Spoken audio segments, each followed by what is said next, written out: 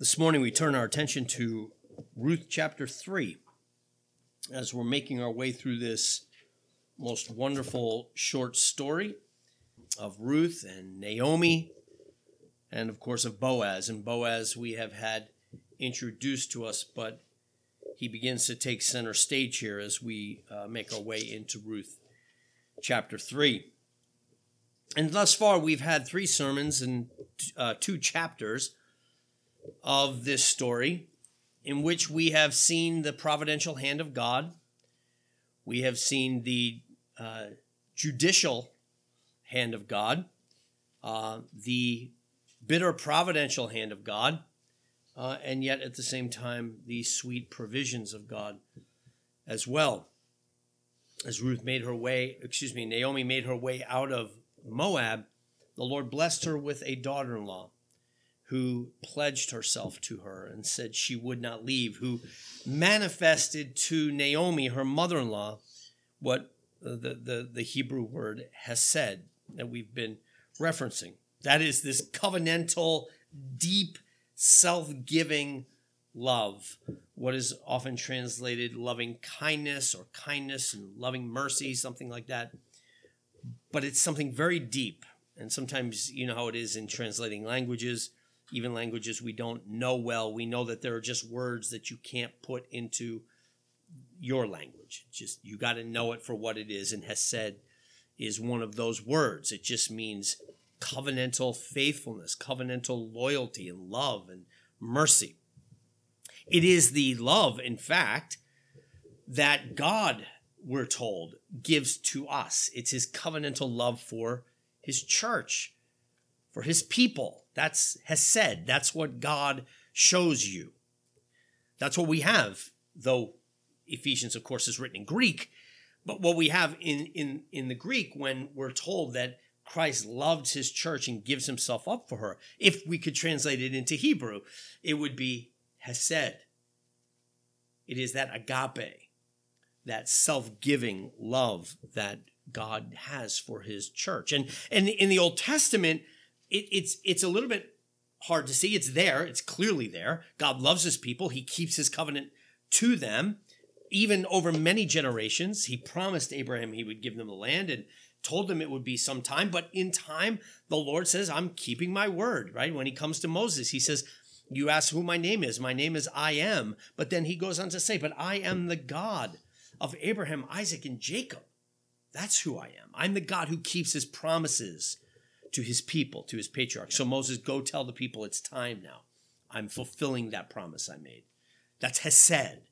It's that covenantal loyalty. And we've seen Naomi blessed with Ruth, who gives her maybe small h hesed, right? That kind of faithfulness.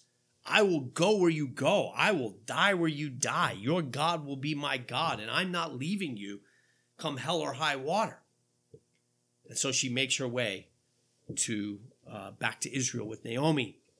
And Naomi, who is still, we looked at last week, kind of blinded with some bitterness, begins to melt, right? She doesn't want to be called pleasant. She doesn't want to be called Naomi. She wants to be called bitter, Mara, because the Lord has dealt so bitterly with her. But things are beginning to melt. Ruth last week went out to, again, in that act of hesed, put herself at risk to go glean on the edges of the fields. Something for a foreign woman alone is not a safe thing to do. It's a legal thing to do, as we talked about, but not necessarily a safe thing to do. But she goes out in hesed for Naomi. Is Naomi going out to glean? I don't see Naomi going anywhere. But Ruth is going out there to glean on behalf of Naomi. And in God's providence, the Lord leads Ruth to the fields of Boaz. And Boaz sees her and shows faithfulness and love, unexpected love. Ruth can't understand it, but she receives unexpected care and concern from Boaz because Boaz has heard the tales of this foreign Moabite woman who has cared for what it turns out is a relative of his. And he blesses Ruth in every possible way he can at the moment by letting her not only glean on the edges, but come in and pick from the fields And he tells the men, hey, drop a little extra to make sure that she can have some. And make sure that he speaks to the men. And I know she's a vulnerable woman, but you will not touch her. And gives her protection. Lets her drink from the water jugs that the men fill when that was their water.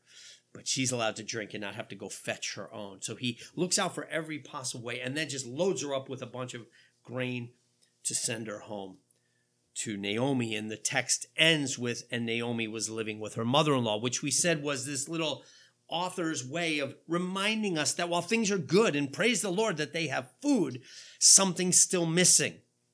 Ruth is still a widow and she's living at home and she has no seed. She has no offspring. She's still lacking something. The family still hangs. The family inheritance, the land, whatever they have, still hangs in a little bit of jeopardy because Ruth is still living at home with her mother-in-law. Well, that brings us to our text today. As Naomi now, sometime later, we're told, because now we're at the end. The harvest has been completed, and now comes the time for the threshing floor and the separating of the wheat and the chaff, and now the real harvesting of the fruit of their labors. And Naomi starts to scheme. She's a good mother-in-law who's looking after her daughter-in-law and figuring out how to make her life better. Mother-in-laws are very good at finding out how to make their daughters-in-law lives better. And so Naomi says, I feel a duty to you, daughter. I see what we have to do for you. And here's the plan. And we might question Naomi's judgment here because Naomi, who has in an earlier passage recognized, last week kind of recognized at the end of the text, hey, stick with Boaz's women. When you're out there gleaning, okay, that's wonderful that Boaz is taking care of us like this. Just make sure you stick with the women. There's safety in numbers here. So that's how we left off last week. That was Naomi's words to Ruth. But now Naomi is kind of throwing caution to the wind as she hatches a plan for Ruth to kind of snag Boaz. She sees in Boaz, Naomi does, a real potential for a kinsman redeemer. For somebody who potentially could swoop in and save them, who could buy them out of their poverty, potentially who could marry Ruth and give her husband Elimelech and her son Mahlon a seed and an offspring and preserve the family. Naomi sees the potential here, and she's a little bit giddy about it, and she's a little bit anxious that nothing's been happening thus far because here we are at the end of the harvest, and who knows how things are going to go. And so she wants to press the matter, and so she says, hey, darling, put on your best clothes and get some of that perfume that we've saved up. Gussy yourself up here a little bit, okay? Enough of this looking like you're going out to the harvest. It's time to pretty yourself up a little bit, and here's the plan.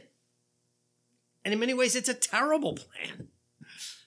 Because I want you to go by yourself now, not to the fields where all the women are, but to the threshing floor where the men are, by yourself at night, undercover, and kind of hide out there.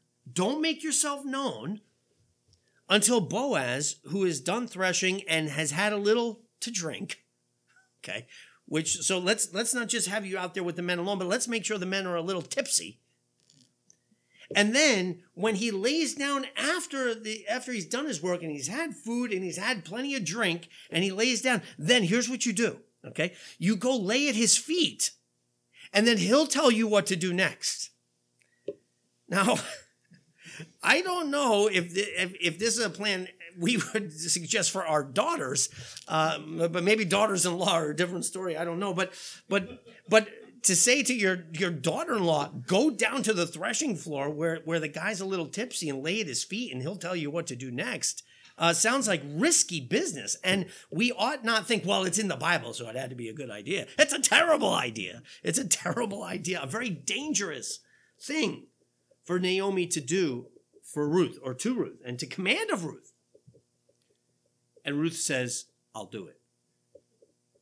Now we can quickly kind of get sentimental. We've watched enough Hallmark movies, okay, that we can, or maybe you haven't watched Hallmark movies, okay, but whatever you've watched, we've watched enough romance movies. We're romantic enough that we can get swooped up here and think that Ruth is just Twitter-pated. That's from Bambi, but she's kind of, her heart's fluttering and she just is giddy about this and would love, Boaz to swoop her up and take her.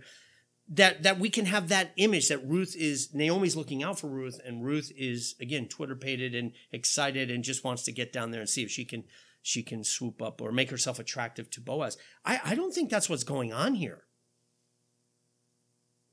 Ruth is being loving, but she's being loving to Naomi. This is Naomi's scheme. And Ruth is being obedient, if you will. Ruth is showing hesed to Naomi by putting herself out there to go down and make herself unbelievably vulnerable to talk to Boaz. And by the way, it's clear she had other options. Boaz acknowledges it. Like, hey, you didn't go after the younger men. Meaning Boaz is probably not the catch that Ruth has been dreaming of, but he's an eligible guy who can do for the family what the family needs. And Ruth listens to Naomi and heads down to the threshing floor, hides out. Boaz gets a couple in him, and then she slides down to, once he zonks out, then Ruth slides in at his feet, uncovers his feet, which there's, again, you read the commentators on this stuff, and there's a lot of innuendo going on in here. There's things that are like, you're not sure, are they euphemisms or what's happening? But I'll tell you, commentators run all over the place with this scene and what's going on and what Naomi's advice to Ruth was and so forth. But let's just leave it there. We'll keep it PG, because I think it is, that she uncovers his feet, okay? And then is there with him until something startles Boaz in the middle of the night, and he wakes up and there's a woman laying at his feet. And this is not, there's no like custom where, hey, this is the kind of thing that just happens around Bethlehem. It's not. He is shocked. We just get kind of a casual, oh, who are you? But we need to read into that like, whoa, what's going on here? I'm sure Boaz is questioning immediately what happened. How much did I drink? What possibly is, who is this woman laying at my feet? I mean, all of that is happening in this moment. We read it and just kind of, oh, who are you? No, it's not, oh, who are you? It's like, oh my gosh, what happened here? That's what's going on. And Ruth in the darkness, he can't make out who this is. Who's this woman laying with me? Laying at my feet. And of course, Ruth then announces herself. And then Ruth does not mince words. Naomi did not tell him to do this. She said, he'll tell you what to do next. Ruth cuts right to the chase. I'm Ruth, your maidservant. Marry me. Please, take me under the corner of your robe. That's marriage language. Again, we could look at this in Ezekiel 16, which I referenced just briefly. If you go look at Ezekiel 16, where you have the image of God saying what he did for Israel, this is what he did. I put my robe around you. She's saying, take me under your robe. Take me as your wife, for you're a close relative. You can do it. You can do what we need. You're a close relative of ours. That's a tough way to wake up for Boaz. But Boaz, he's pretty sharp, and he thinks it through, and he says, you know what? I am a close relative. It's almost as if, hey, I've been thinking something similar here, but I wasn't, and we'll talk about this in a second, unlike Naomi, I wasn't pushing it, okay, because you have options. You're a younger woman. There are young and more eligible men. I'm not pushing that. But you've come to me. I will do it. I will do that for you. But, Boaz says, but there is a relative closer than I who, if it's going to be done, needs to be consulted first, because I'm actually not legally the first in line to redeem you. I'm not the first in line to take care of this. There's actually somebody who needs to be consulted. Again, and we'll mention this in a moment, the character of Boaz. Because it's clearly something Boaz is interested in. Boaz wants to do this, but he holds. And he says, I'll go and check tomorrow. And if that guy wants to do it, then fine. He can do that. If not, then I will take care of it. One way or the other, you will be taken care of. Now, sleep here. You're not going back out at night. It's crazy you're even here right now. So you just stay right here by me. Again, the protection. And then in the morning, before anyone knows what the heck happened here, because this will not look good, all right, if you go stumbling out of here in the broad daylight once the traffic starts. So let's get you out of here before the sun comes up, and we're going to keep it on the down low here. And he warns anyone who may have seen this, hey, we don't mention that a woman was here last night.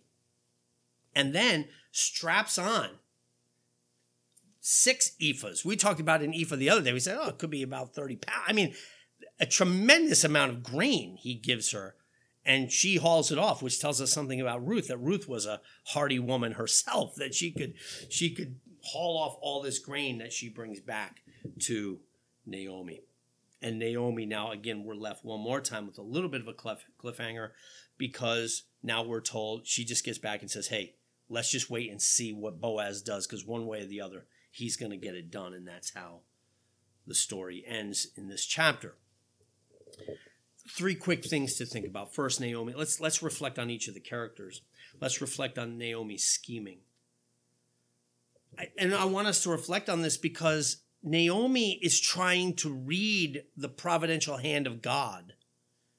Clearly, right? She came back bitter. She was reading God's providence back then. I went away full. I've come back empty. The Lord has dealt bitterly with me. The Lord's hand is against me. She reads. So one thing we know about Naomi, she's a terrible reader of providence. Now, on the other hand, we look at Naomi and we can identify with her because it's probably the way we read providence, which means we also stink at it, right? You look at the tough hand that's dealt to you and you say, I don't know why God is so, why is God against me? Why won't God take care of me? We do just what Israel did. And look, I'm chief among them. How quick you get to the whining, how quick you get to the complaining. Again, we've talked about this before. Israel leaves Egypt having just seen God destroy the Egyptian army in the Red Sea. No sooner do they get out, it's like, well, why don't we have water? That was really great, but how come we don't have enough water to drink? Okay, that was wonderful, but hey, we got to eat. A man's got to eat. Where's the bread? This is ridiculous. They get to the promised land and they're like, there's no way we can win this. God, it must not be for us. Constant complaining.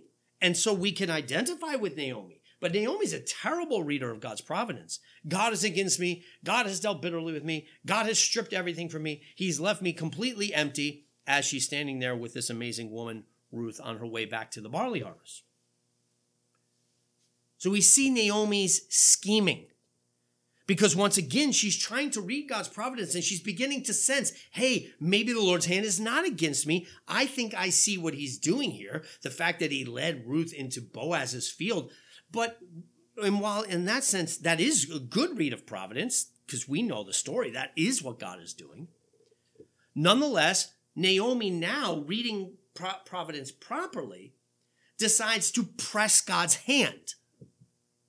Right? She's going to expedite the process. Now, it's not that we shouldn't act and make good decisions. You don't sit and wait for God's providence to occur. Your actions and your decisions are part of the providential working of God. But there's a difference between acting in humble reliance upon God, praying and seeking his will and trying to act wisely, and then trying to force his hand. And Naomi is trying to force his hand. She again is kind of expediting the process. We got to speed this up. Put on your best dress and get some of that perfume on and head down to the threshing floor. We got to make something happen here. We do not sense in Naomi a quiet, patient, waiting upon the Lord. When I think of her, I think of Jacob. Jacob in the Bible, Jacob. All right. Jacob in the Bible, Jacob was this kind of guy, right? The guy who's like, don't forget, Jacob had the prophecy, right? The older will serve the younger. He had that. His mom must have been, Rebecca must have been telling him that, hey, you're going to rise to a position of inheritance, whatever that means. But Jacob, and even Rebecca falls into this, gets to the point where like waiting is not enough. Let's make it happen. Right? Dad's about to die. I don't know how God's going to do this. I got to make it happen. So fine, I'll dress up like Esau. Well, first I'll get Esau to sell me his birthright, so at least I can tell myself in my head I'm justified in lying to my dad because it's actually mine. So he gets Esau to sell the birthright by swindling him out of it and holding food away from him. Then he dresses like his brother and lies about it. And the story goes on and on with him. And then he gets down to Laban's house, and when finally he gets swindled, and then gets on the backside of that, and he's done his 14 years. He's got 2 wives, and he's heading out of town. Even there, he can't resist. He's got to take more from Laban and get more prosperity. And so you remember he comes up with that ridiculous scheme about having the sheep that he's supposed to shepherd and tend. Remember, drink water by looking at spotted bark. And he makes a deal with Laban. Can I have all the spotted sheep? And Laban looks around his flock. He sees no spotted sheep. And so he's like, sure, you can have them all. And then Jacob comes up with a ridiculous scheme where I'll have the sheep drink and I'll put spotted bark in the water. And so when they mate, they'll have spots in their eyes and that'll make spotted babies. And you're like, I don't know. Maybe you weren't taking health class back then, but I don't think that's how you get spotted babies. But he tries this plan, and lo and behold, spotted babies, spotted lambs. And he walks away kind of snickering at Laban the whole time. And when I think of that, I think of Naomi. Naomi is scheming. She's plotting. And what's amazing is the Lord in his hesed nonetheless blesses Naomi. But it's not because of Naomi's scheming. It's in spite of Naomi's scheming. And I think we have something to learn negatively. We can be chastened by this. Learn to wait upon the Lord. Even when we sense his hand of providence, be careful not to overread and to wait upon the Lord and to make wise decisions done slowly in trust of his plan. Secondly, we see Ruth's hesed. So we got Naomi scheming. Secondly, we got Ruth's hesed, Ruth's love. Boaz acknowledges it. In verse 10, he says to her when he's startled up and here's this woman lying at his feet and his feet are uncovered. Okay. Then he said, "Blessed are you of the Lord, my daughter, for you have shown more kindness at the end than you did at the beginning."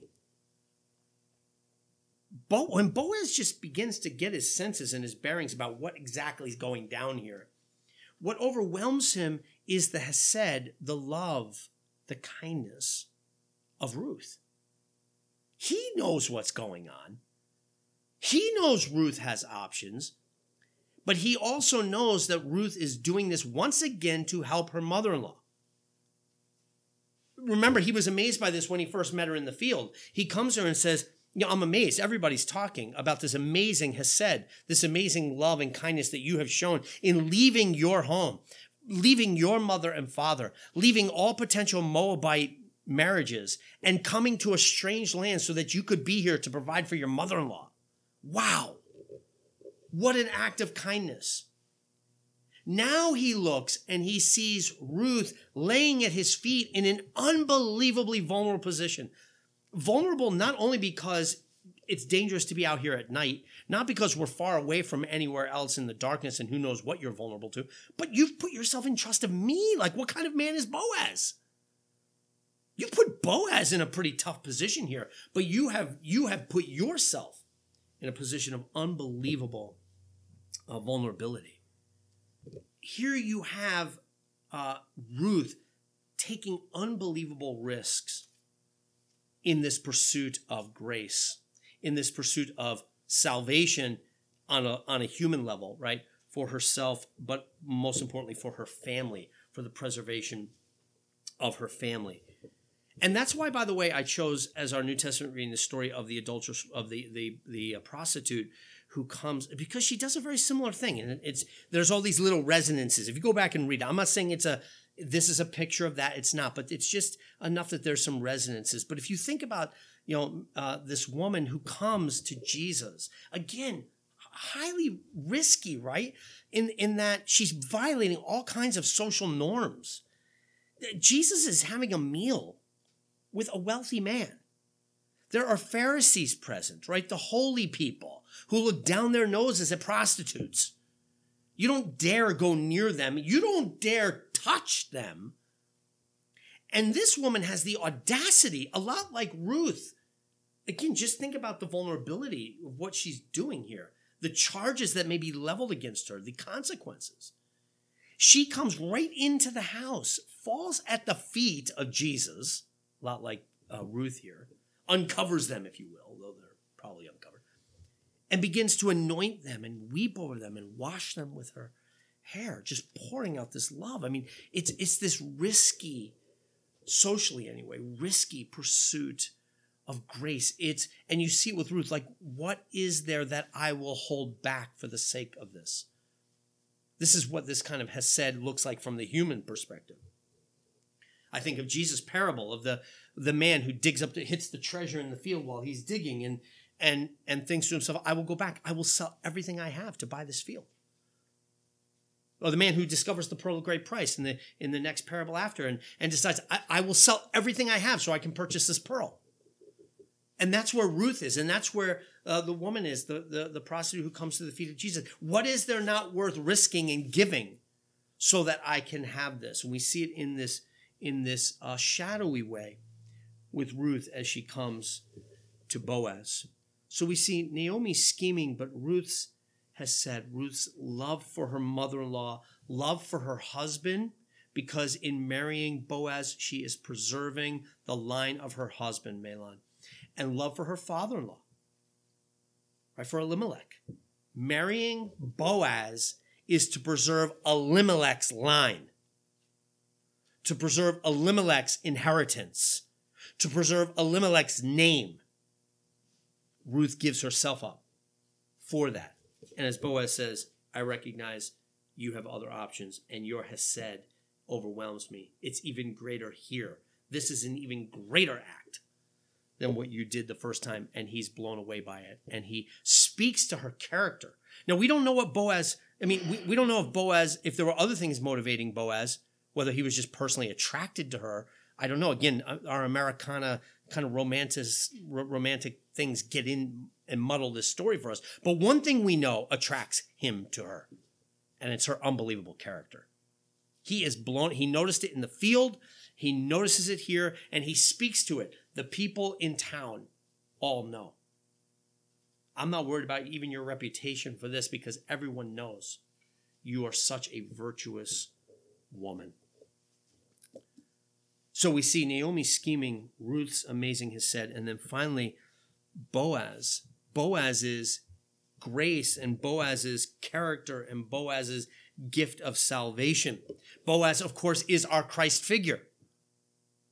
Boaz is a man of character who does not have a legal duty to do this. There's nothing compelling Boaz to do this. Boaz will do what he's going to do as an act of free grace and love to Ruth and Naomi and Elimelech and Mahlon. That's what's motivating him, hesed. What's motivating him is love. He is not bound legally, and he acknowledges it. There's someone else who is. But if that guy won't do what he has to do, and even, it doesn't even mean marrying Ruth. He's not necessarily bound to marry Ruth, but he's bound to provide and make sure that he gets her out of debt and make sure that he purchases her property and make sure that he gives an inheritance. But if that guy won't do what he's supposed to do, I'll do it. I will do it. Boaz is a man of integrity and character. And Boaz is in that way the anti-Naomi, because I think he too sees the hand of providence here, that Ruth ends up in his field and he's been providing for her. And maybe Boaz has even been wondering whether it would come to this, whether in fact the opportunity would present itself. Maybe he was even waiting to present it till after the harvest, but now his hand has been pushed here. But Boaz, unlike Naomi, has not rushed in. Boaz has not pressed the matter. Boaz has let the situation come to him. He has not run and forced the situation. He knows Ruth has other options. He lets her pursue them, not going to put her in that situation. And even when Ruth comes and presents it to him, and he clearly is overwhelmed by it and wants it, he puts the brakes on. One, he's got this woman laying at his feet. He puts the brakes on there. But number two, he puts the brakes on just legally and says, you know what? I will do due diligence first and make sure I go check with the people. I don't just rush in and, hey, I'll do it. Somebody else has a responsibility and a right. I'm going to go check with them first. Again, just a man of integrity and character, and clearly our Christ figure. He's also a figure of Adam, by the way. Kevin opened my eyes to this with him sleeping and waking up to a bride at his feet. And through that, not just Adam, but of course Christ, who again sleeps, and when he wakes up through the grave, provides and is presented with a bride. Namely, he purchases his church that way. We see all these things. These little echoes are coming to us in the story of Boaz, this amazing man of character who does not force providence, who has no legal obligation, but out of love and covenantal duty goes and purchases. I say purchase, but you know what I mean. Redeems a bride. He loves Ruth like Christ loved the church and gave himself up for her. You see it already in the signs of him giving all this barley to her as a sign. I'm going to provide for you. He gives what he has away to her and for her sake. It's a beautiful image of what Christ does for her, his church, to make her radiant and beautiful. And we see that in the love of Boaz. Boaz is willing to take her, Ruth, this Moabitess. Okay, we forget this is going to cost Boaz something, right? He's marrying a Moabitess, and that comes with complications socially. Yes, she's a woman of virtue, but she's a Moabite woman. It's not a given that he would say yes to this situation, but he does because he loves her, and he loves the family, and he cares for them, and he shows hesed to them. And this is the same with Christ. There is no obligation for Christ to love you. You're a Moabite man or woman. You have nothing to offer him. Ruth has nothing to offer wealthy Boaz. Boaz is doing just fine. Thank you very much. He's sitting on a big pile of barley out here, toasted and full belly and feeling nice and warm in his soul, and he's doing well. But he gives himself for this Moabite woman, and so it is with Christ to you. Christ has no obligation to you. You offer nothing to him. You're worse than Ruth because you're not a virtuous person. Go back and read the passage in Ezekiel 16 when God says to Israel, this is how I found you. You were a mess. Okay? You were a mess. And then you took what I gave you and you played the harlot with it. Yet I loved you. Yet I loved you. And so it is with Christ. He comes and he pours out his love, not on the virtuous, not on the one who has anything to offer, and not because of any obligation outside of his own will. Yet he has loved you. And not only has he loved you, he has taken you under his robe. He has given you a robe of righteousness in which you will find protection, in which you find acceptance, in which you find purity. You have a new identity in Christ, and in him you are an heir now.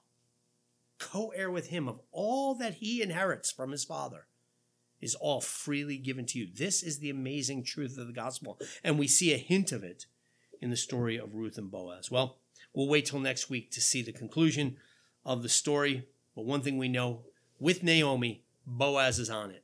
And if Boaz is on it, things are going to work out all right. Let's pray. Heavenly Father, we thank you that you loved us. Though we are Moabites, though we come with baggage of sin and poverty, nonetheless, Lord, you love us. Though you were not obligated, you freely gave yourself for us to redeem us. And we give you thanks and praise for that. Stir our hearts to praise, we pray in Christ's name. Amen.